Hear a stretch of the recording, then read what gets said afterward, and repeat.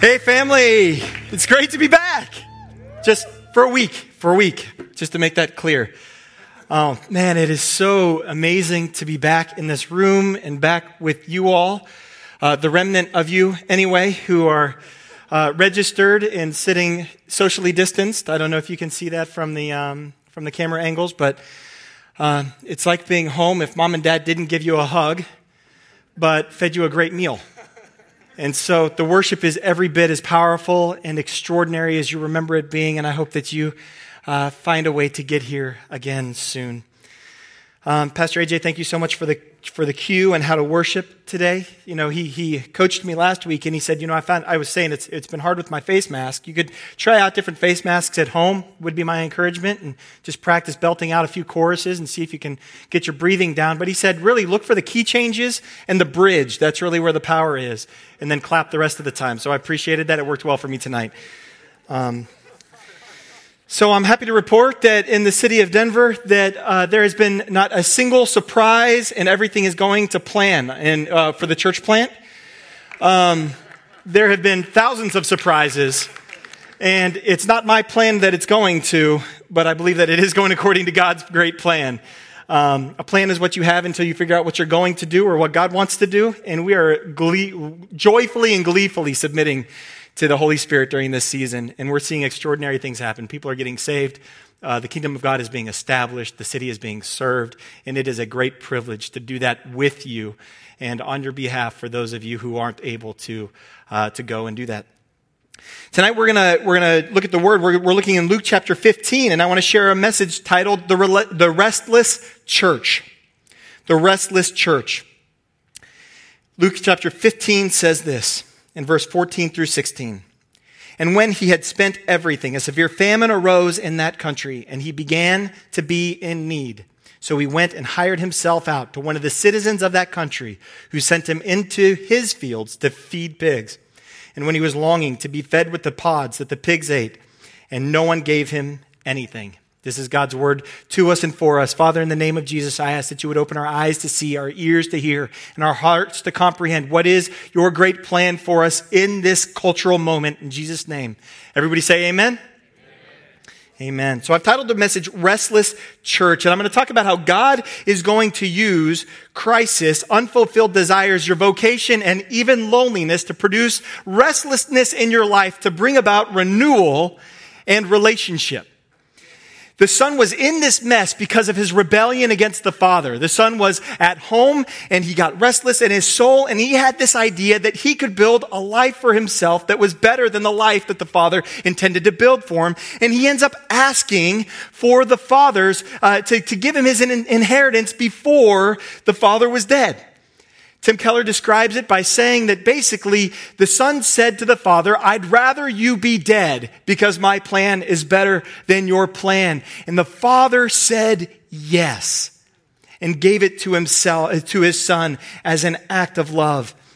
And we'll see why in just a minute. I believe the father knew what was in store for the son as he went. And I believe that as we look at this, what we're going to see is that we are in a desperate cultural moment, and we're all restless. Can anybody in here not restless? You feel a little bit, you feel anxiety creeping up. This is not an anxiousness or a restlessness that's just in the world, but it's an anxiousness and a restlessness that is also here in the church. It's here in not Grace Covenant Church, but across the church and across the world. I think that's one of the things that's most remarkable about this season is it's not just something for the United States, but it's something for the global church. And so what is God up to? We tend to think that when something's going on, people start talking about, well, maybe God is judging the country. Maybe God is judging the world for their distance from him. But I want to contend with you this evening that God isn't he's not judging the world in that sense. But what he's doing is he's provoking his people. God wants to provoke his people because the way that God brings about renewal in the world isn't by frustrating the world. He brings about renewal by bringing about transformation in his people, and they become agents of renewal and change in the world, establishing the kingdom of heaven every place they go. And that is what God is inviting us into. And here in Luke chapter 15, we see that the son has fallen out of love with his father and wants the father's stuff, not the relationship. And the father gives him the stuff, and the son goes off and he parties so hard that he runs out of all the resources. And Jesus is telling this story to the scribes and to the Pharisees and to the sinners who are gathered to hear him speak. And he's speaking to them. And I like to think that when Jesus is teaching these parables, we call them parables, which is a story, right? He uses stories to teach us about spiritual truths. I like to imagine that there was actually someone in the crowd and that was exactly their story. Right? Because he could have done that. Being Jesus, he could have been telling the story. And the guy's like, oh, that was me. Like, kind of like when you think the pastor's telling the story about you from the stage and you're like, hey, that was totally me. He's totally talking about my life right now. And I like to think that there was at least one person in the crowd that day who was like, that was actually me. He knows my story. But the reality of this parable is so much truer. It's so much more exciting than even that. The reality of this story is that it's a story about every single one of us. And so not one person in the crowd should have seen themselves in the story, but every person in the crowd should have seen themselves in this story, because there wasn't just one prodigal son, but there were two prodigal sons. One just ran real far and one stayed home, but both were distant from the heart of the Father. And our emphasis is going to be on the younger son today, because even though rebellion is what got him stuck, I think we can identify, all of us, with his stuckness and what God wants to do in the midst of it. What we see is that he ran out of resources. And then when he ran out of resources, then it's compounded by a severe famine coming in the land. A crisis came about for this young man, and after he had run out of everything. And I want to let you know that God will use crisis to make you restless, to bring you back to himself. But I also want to say that's not the primary way that God moves in the world through the Old Testament or the New Testament. His primary means of bringing about change in the world, is what I said earlier, is through his church. God's preference is to use you and me, to use his people, to mobilize his church for the glory of God, establishing the kingdom of heaven every place we go. But he'll use a crisis. Are you tracking? We don't have to live in fear of God smiting and smoting us because of misstep. But God, he wants we can volunteer for the service of establishing the kingdom in our city. And that's what I love about this house so much. Abraham and Isaac were both moved through famine. For Moses, it was injustice, and he saw a guard beating a fellow Hebrew, and Moses rose up on the inside because there was a crisis that he could no longer ignore. For King David, it was a taunt, and Goliath stood in front of the army of Israel, the army of the living God, and he was taunting, and David was just trying to deliver a sandwich, but he couldn't take it anymore, and he rose up and said, something must be done. Because God will use crisis to cause you to rise up and say something must be done. But before something gets done, something's going to happen, and we'll get to that in just a few minutes. But so David is crying out. Let's talk about our cultural moment. And I'm going to tread carefully because you're not my congregation anymore. But I will say that COVID has us all restless. With the quarantines and the stay at home, the 2 weeks and his school opening, and who knows, the economy is far more fragile than any of us imagined. It's been up on the right so long, we thought that we were fine. We didn't realize how fragile, absolutely, positively everything is, and how dependent we are on God to be the one who provides and supplies our stability and our comfort and our peace. And then the compounding impact of the racial tensions of this moment as our country grapples and wrestles with the tension that comes from being a nation that was built on slavery, and then the subsequent injustices that followed. And we're in this cultural moment where things are compounding on top of each other. And here we find ourselves restless, saying something must change. And here we are. Did you know, here's an interesting fact I didn't know where to put. Did you know that air pressure is the weight of air? Did you know this? Air pressure is the weight of the air. It's kind of interesting. So when there's low air pressure, like out over the ocean, there are higher places in the ocean because the air is not holding the water down anymore. Did you know that water pressure is the weight of the water on top of you? And that when you're in the water, you become a part of the water, and the water is pressing down on you. So what you feel is the compounding effect of all of the little water molecules on top of you pressing down together. And that's why you feel the pressure at the bottom of the pool, because it's being distributed across all the other water molecules and across your body also. Did you know that stress is the effect of compounding events and situations building up and building up and building up and building up in order that restlessness can be identified in your soul so that you can know what's been going on the whole time that God already knew about. So we find ourselves in this crisis, and God, so God will use crisis, and God will also use unfulfilled desires. It says he began to be in need. This boy who grew up supplied for by his father and had everything that he ever needed and thought that the father's stuff would be sufficient to carry him through, but it wasn't. And he ran out and he began to be in need, and the situation's compounding. Now he ran out. Now there's a severe crisis, and now he's recognizing his need that was there all along that he thought the stuff was going to fix, and the stuff couldn't fix. Now the indicator light on the dashboard of his soul is flashing and it's going crazy. And the son is starting to panic a little bit. And he's like, there's something wrong. There's something wrong. There's something wrong. And some of us are looking at the dashboard lights on the dashboard on our soul, and the lights are flashing, and we're saying, there's something wrong. There's something wrong. There's something wrong. Now some of us drive our cars with the check engine light on forever. Don't do that. And you don't check it because you're afraid, right? You're afraid, what's this thing going to cost? What's this going to cost? I've got to pay the diagnostic. That's $80. And then are they going to include it in the repairs or not? Is this thing going to cost me $200 or $2,000? I'm here to let you know that the cost has already been paid.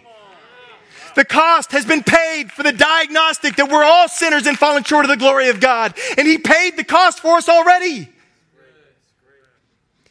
And so here he is with this desperate need that's already paid for, but he hasn't taken it yet because he wants to continue doing it on his own.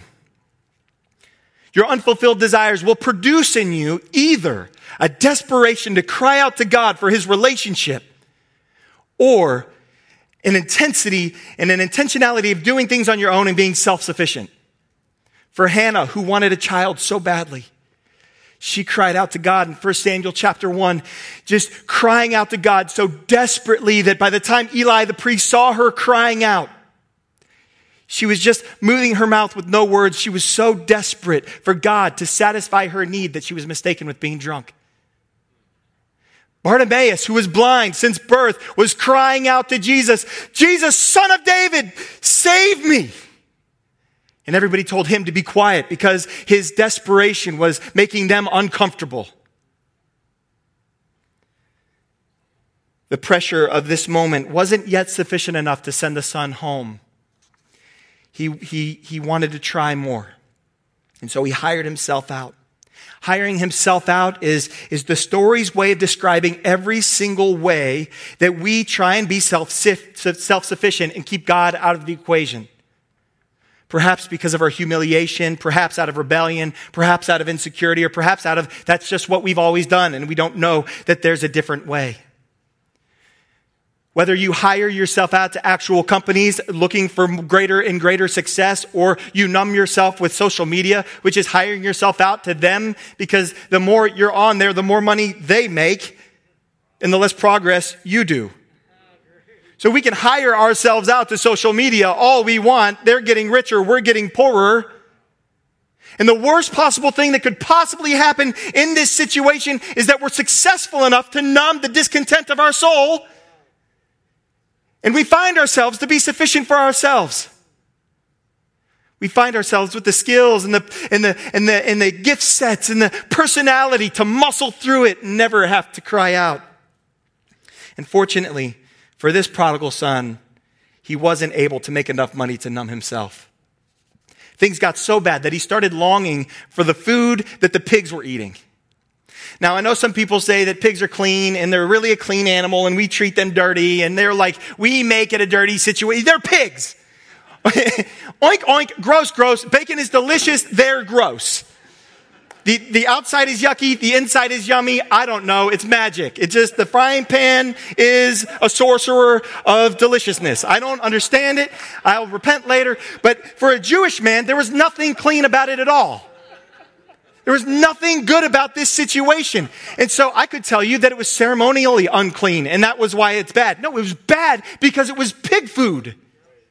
Like 3,000 years ago, pig food. 2,000. If we feed pigs gross things, what did they feed them? I'm just saying, I don't know. That's not really in my notes. I just am bothered by that as I describe it. I'm like, it really is a problem. It doesn't matter how clean they are. It's disgusting.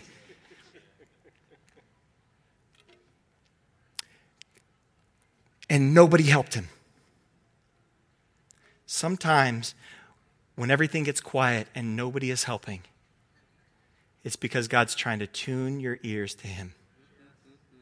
Sometimes when no help is arriving, there's no help on the horizon, when the phone doesn't ring or the phone doesn't buzz, the app doesn't send the indicator light, it's because God's the one who wants to speak to you. Because God has something that he wants to say to you. Hagar was alone and without hope, and God saw her in her despair and came to her.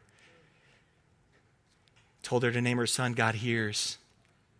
And she came to know God as the God who sees.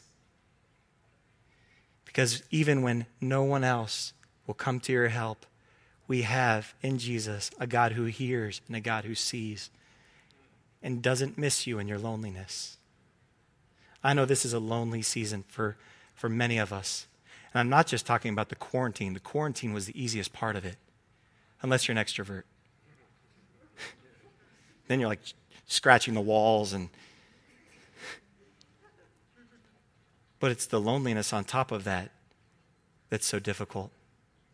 The loneliness of understanding, how can I respond in this cultural moment? What future is there for me? Will I have a job? And the feeling of being alone and despairing, and that who can help me? Who sees me? Who hears me? We find ourselves with the racial tension saying, I feel misunderstood. From all sides. Afraid to speak and to say the wrong thing. Feel lonely, wrestling with your own thoughts about what's appropriate to say, what's not appropriate to say, not sure who to talk to. In Jesus, we have a counselor who's ready to listen.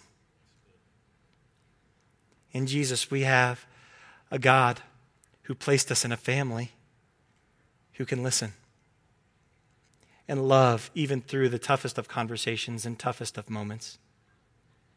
And I love that this house tackles things straight on. Makes us all uncomfortable.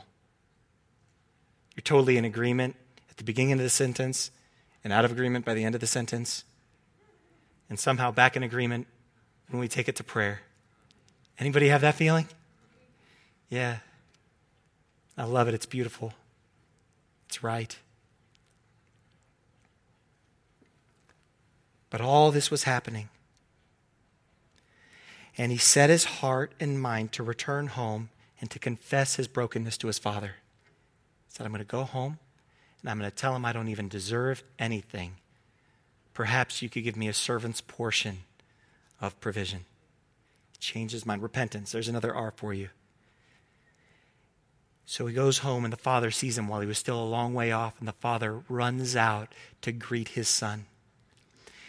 And he puts a robe on him to symbolize the salvation and the covering of all the wrong that had been done. Covering the sin and the shame of the son, and put a ring on his hand as a sign of his commitment to his son, as a symbol, as a symbol of his affection, and a sign of the authority that even the son was going to now have. And he put sandals on his feet, talking about the renewed purpose that the son was going to have as a part of that family. He wasn't going to go and try and make his own way anymore. He was going to go, how beautiful are the feet of those who bring good news of good things. And he was going to bring the news of the Father's faithful love to the world, and it wouldn't be his story he would be telling anymore. It would be the Father's story. And even with the ring and the robe, those weren't the most important thing, because now the Son had a relationship. He had a relationship with the Father, where he got to fall into his Father's love and provision, where he was done making his own way, but he was going to trust in the Father's way. There's no sign in the text that the severe famine had come to an end, because the famine didn't matter anymore. He was with his Father. He had the relationship.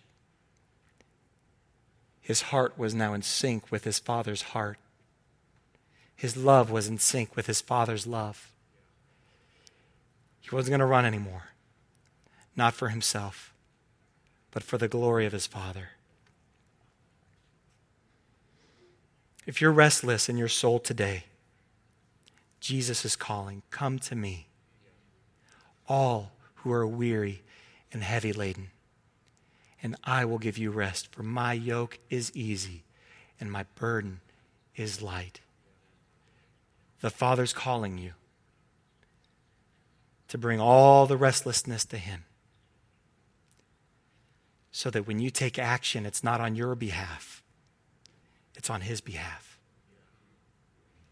You're not doing it for your own defense. You're not doing it for your own cause or purpose, but with the heart of the Father, for the benefit of man and the glory of God, according to his loving kindness. If there's anybody today who wants to, you've been far from God, you've been the prodigal son, and you ran hard, and you feel that distance, and you know, as I've been sharing the word with you today, you've felt the impact of these moments. You've felt the weight of the compounding effects of this cultural moment, and you're desperate for that relationship to be restored. I want to pray with you today. We're brought near, not by our own running, not by our own effort, not by our own strength, but by the action of our Father who is in heaven, and his Son, who died in our place and rose from the dead, conquering sin and death and inviting us into eternal life. Father, in the name of Jesus, for those of us who are far from you tonight, I thank you that you've come near to us by the Holy Spirit today, and you've called us back to you. God, I ask that you would cover us in your robe, that you would put a new ring on our hand and new shoes on our feet. We receive the robe of righteousness. We receive, God, the robe of justification.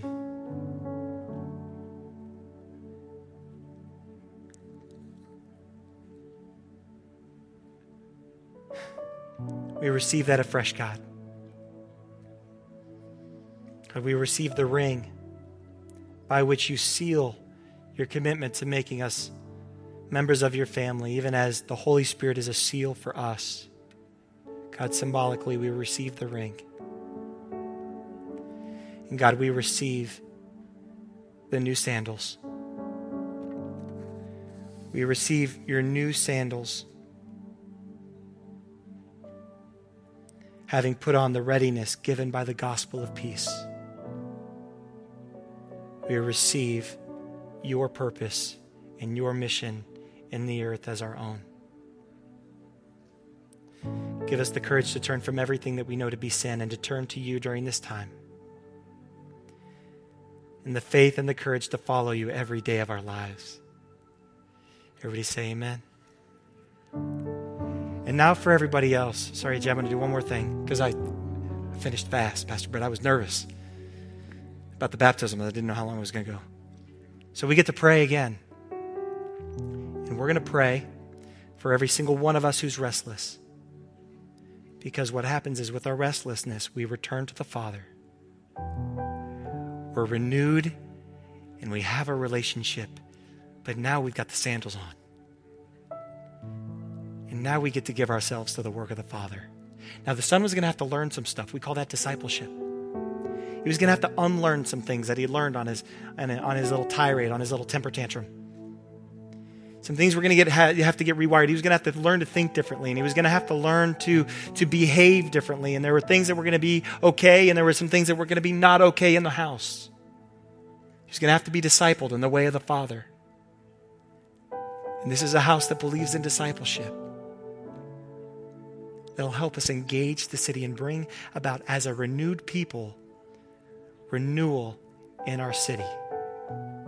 Renewal in this city for the glory of God. Because you are the primary way that God desires to make his kingdom known in this city. You.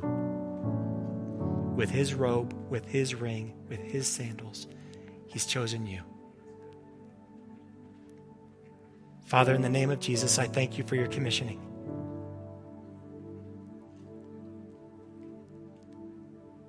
Thank you for this house and its vision to bless the city by being a renewed people in your presence, who are willing to do the uncomfortable thing, have the uncomfortable conversations, have the uncomfortable meetings, so that you can be famous and you can receive the glory that you're due. Father, in the name of Jesus, I ask that you would go with every person with your power and your grace and your love.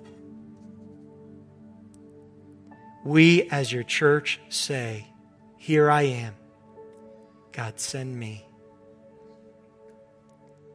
In Jesus' name. Everybody say amen. Amen.